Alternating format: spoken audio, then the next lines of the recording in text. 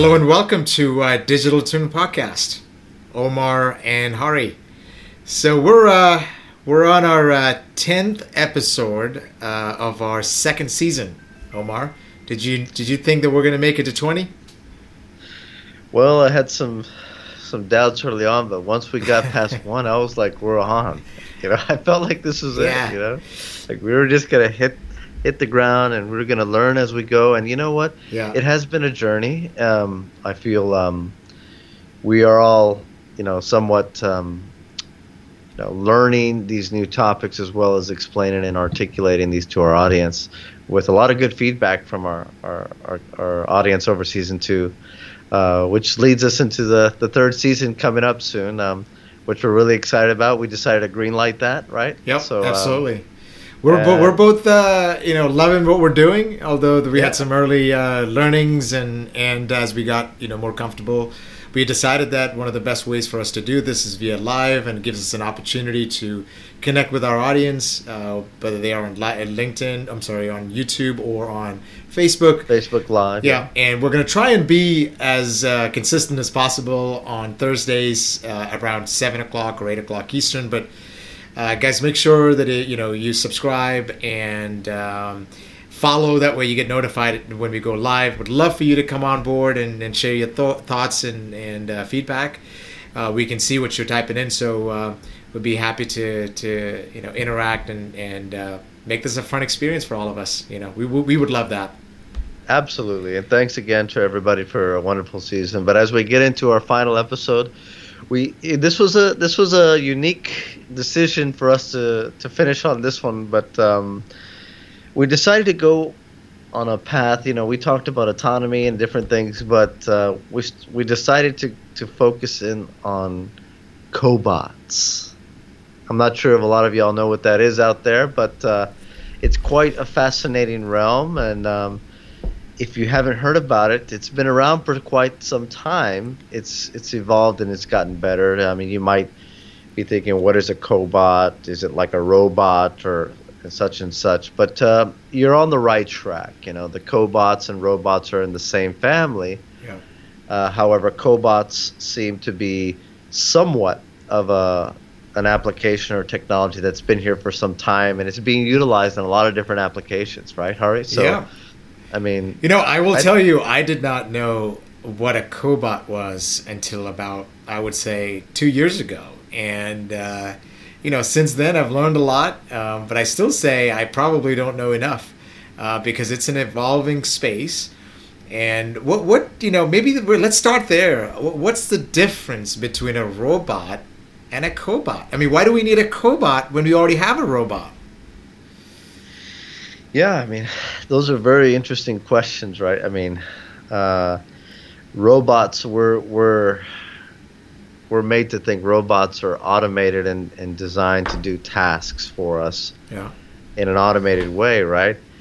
Where I think the cobots really kind of maybe cobots really are robots, right? This is kind of the a unique thing of what I see. This is my perspective. It's like cobots are robots, but in a way they're cloaked under a new name called cobots. And the purpose of the cobots, by definition, is it's a collaborative, automated or robotic technology that assists with a human in a different type of application.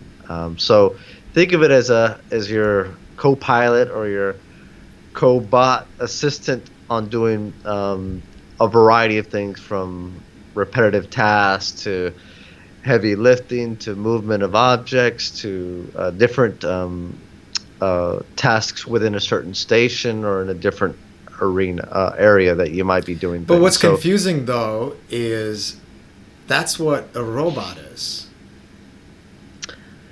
Yeah, I'd say that's what I'm saying. It's confusing and it's kind of a unique thing. But robots, in general, seem to be more autonomous. They're need safer. Human interaction as much as the cobots may need to have some, signals or some sensories from a human interaction to continue a task, to stop a task, or to continue the process, right? Versus a robot may just be fully automated and just take that full task all the way through, right? Whatever it is. Yeah. And I think part of this is that it's very hard to get robotic technology to do a complete process or task. That takes a lot of time and effort.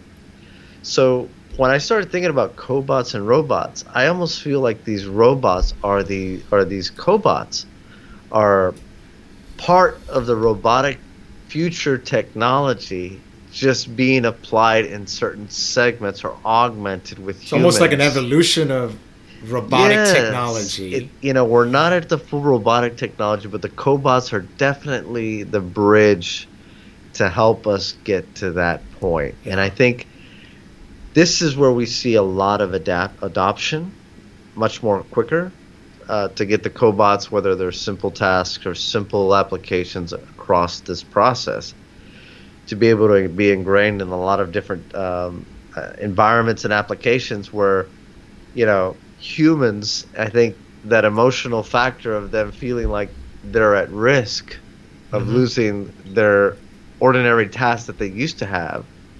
Maybe it took 2 or 3 people in a station to do something, but now it takes one with the utilization of a cobot, right? Yeah. So they're seeing that, but they still have some sense of being, like they're still protected in a way. And I think that this window here is that transitional phase. The transitional phase. What's going to happen? Yeah, of the next steps, and I think most people do see that, and I think it's a way for cobots to really integrate that technology and knowledge into the robotic technologies of So future. cobots today have cognitive know-how that can be, we've learned about cobots there that already have IBM Watson technology built in. So there can be self-sufficient robotic technology called cobots walking around in your space alongside you, capable of thinking on their own. We're already there. Yeah, we have some of those applications. That's kind of the level, right? I always like to think of this as a process, right? If you want a robot to do the full process, you got to think about how complicated is this process that you want to be automated and to be robotic. And maybe it takes a long time to get there, but you can break these subsystems or sub-tasks into different buckets, right? And I think this is where you can really plug in the cobot to be very specific, to use artificial intelligence, to use very minimal sensors, to be very specific, to be very accurate and precise, right? To get these steps done. And I think it's powerful because, one, you start eliminating some of the human natural error out of the process. And two, you start to develop the system of systems that are within that robotic framework, right? And right now, each of these systems are handled by cobots, but eventually when you bring all this technology together, it becomes an army. It becomes a little bit of an army, right? So I mean that it becomes a great little point. I remember back when I was in my younger days, talking about continuous improvement and different types of programs that would help improve the process, right? And everyone was always afraid of this because they thought that you're improving processes to get rid of 2 or 3 people, to reduce the workforce, to be more efficient. In a way, it's true, I'm seeing right? that same, it's a true task, right? Yeah. But in a way, we label it as a good thing for the organization. Of course, always. But in a way, there's always casualties on the way. And it's the same kind of feeling that we get in this space between robotics, cobots, and the human factor, right? So, but there is also the element of, so I think what you're hitting on is the efficiency aspect. Can a cobot do repetitive tasks more effectively, efficiently, saving you time and money? And, that's just automation, right? That's, not any company intentionally saying, hey, I'm going to get rid of my workforce today and replace them with cobots. But it's simply that a repetitive task is performed better by a robotic system or a cobot, right? But then there are scenarios where a cobot is better suited to perform a task, right? Where there is safety concerns. So there's, there are, areas where a human may not be the best fitted a person, if you could say. Cobot, I don't know if cobot is considered a person, but a cobot can, without fatigue, right, work 24/7. Right? I hate to say it, they don't have to pay Social Security either. You bring up a very valid point, right? And it is on the cost and efficiency equation. But the one thing that is not really analyzed is the risk, right? Yeah. What if the cobot goes down? What do you do? Are you talking about a safety situation, or are you talking about just a downtime event? A downtime event. I mean, you think about the downtime challenges. If everything is so automated, one thing happens within that process, you hold up the whole flow, right? Where the human factor really can be creative, move things around, get things flowing, get some things moving around. So you lose that flexibility to be so rigid and focused. But then you're assuming that the flexibility doesn't exist in your system of systems that you described before. Yeah, well, because I mean, you have to build that in. Right? We do that with redundancy. Yeah, absolutely. And I always think a very near application that I think about. We have lifeguards.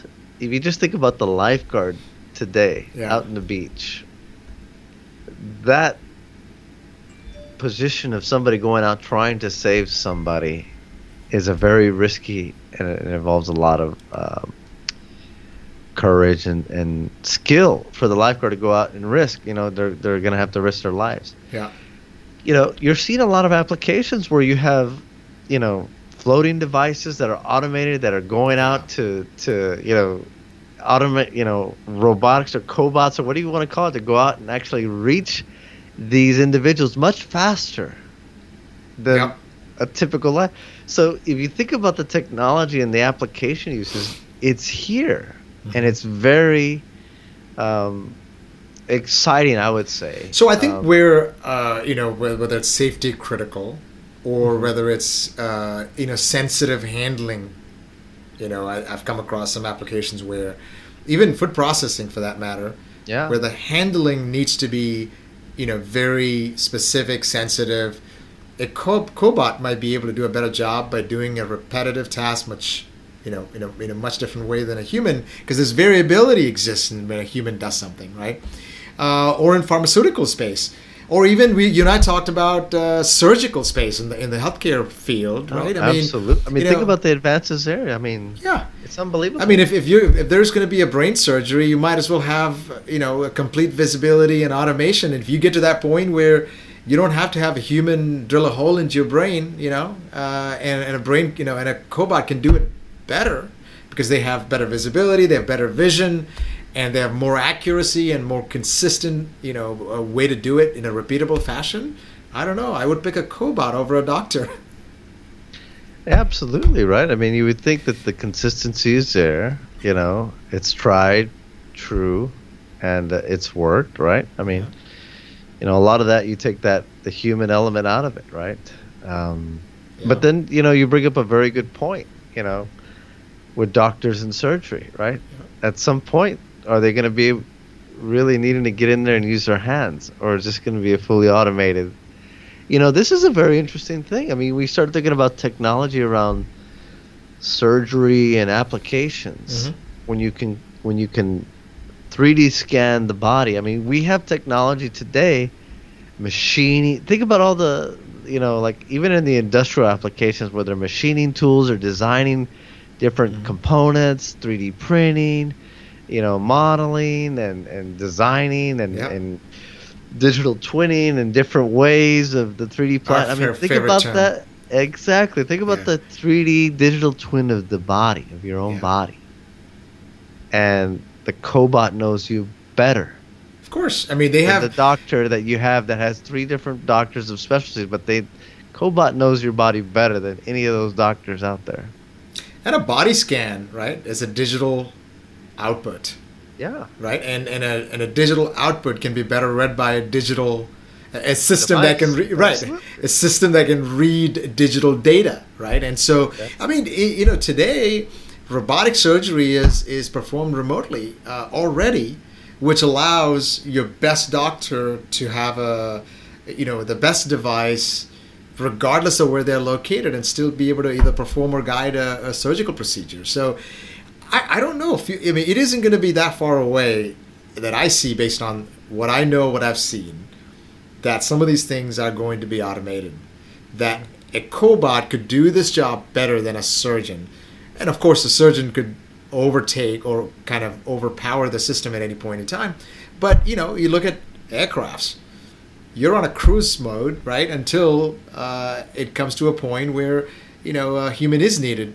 But a lot of the times, it is recommended that let the plane take care of its own, rather than a pilot try to jump in and try to save the plane, because it's not needed, right? Yeah, I mean, this is a quite interesting area, because you start really talking about the skills that is needed to be a surgeon of the future. May just be, the whole curriculum of them trying to be a supervisory role, right? Just like pilots. Just think about the applications where we've had human control being overtaken by cobots / robots. Yeah. So we talked about high skill jobs. I'm sorry. Go ahead. Go ahead. No, yeah, absolutely. No, I think it's one interesting twist to that, though. I think we talked about like highly skilled jobs, but there's also very monotonous kind of low skill jobs where you cannot get people to do it because they don't pay well, right? In agriculture, for example, where cobot could be a better choice because it's the job that people don't want to do. It's usually underpaid. And it's in not the best of environments to work in, and here you have a cobot who's ready to work 24/7. Don't pay taxes. But I mean, that gets me, man. They need to pay taxes. The cobots need to pay taxes. I think so. They need to have a social security. They need to be able to vote. What are you talking about? I think so. If they're going to be on their own, I want them to pay taxes. But this is a very this.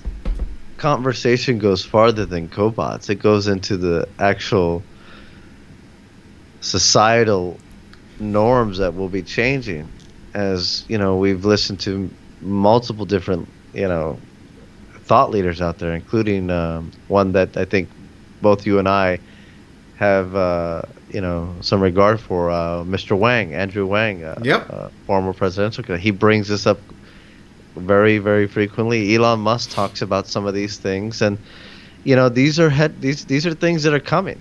And are we ready? Are we ready for what? I don't think it matters whether we're ready or not. It's coming. That goes to our future. Are we aware of what we're up against? Right, as a society, I think it's there's lack of awareness. I think. Andrew and others have tried to kind of bring that to the awareness, right, to the public, but it's still a lot of people might look at it and say, "Hey, this is science fiction. It isn't going to happen that soon. It's still ways, before we would get there." But we know, having seen what we have seen, it's there. It's there. I mean, it's just it's only a matter there's some variables that they need to be. Yeah, I mean, even in self-driving cars, I mean.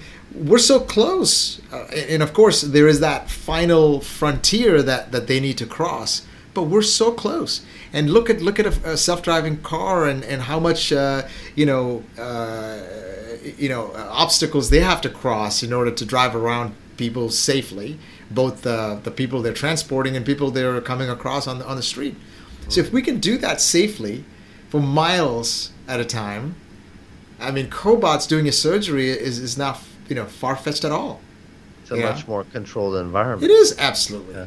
And the patient isn't moving, is it? So, you don't have a pedestrian jumping the jumping in front of you, right? It's a stable patient it's potentially still, right? Yeah. So, I mean, if we think about that, right? Mm-hmm. Cobots, robots. I mean, does it pose a risk? Or does it actually pose advancement? Risk to what? Risk to our everyday lives, right? Our future surgeons, future pilots, future mundane... Jobs, you mean? Risk to jobs? Yeah, the individual out there. I think this is true. I mean, this is my take, right? I think it is true that all automation, regardless of the industry, transportation, airlines, healthcare, all automation is leading us to a point where humans can take on a much bigger role and the machines take on a different set of tasks. That's a very half glass full. Bigger role. I like the way you put it. I'm an optimist, man. What can I do? Role, not a lower role. I can't predict future, but I can be an optimist. Well, I'll tell you what. With that, we will exit with that. I like that. You're an optimist. I'm an optimist. Glass half full, bigger role. I like that. So that concludes our season 2, episode 10 on cobots. And we'd like to thank all of our viewers out there for the support. And you can find us on Digital Twin Podcast. Hari and Omar signing out for season 2. We'll see you next season.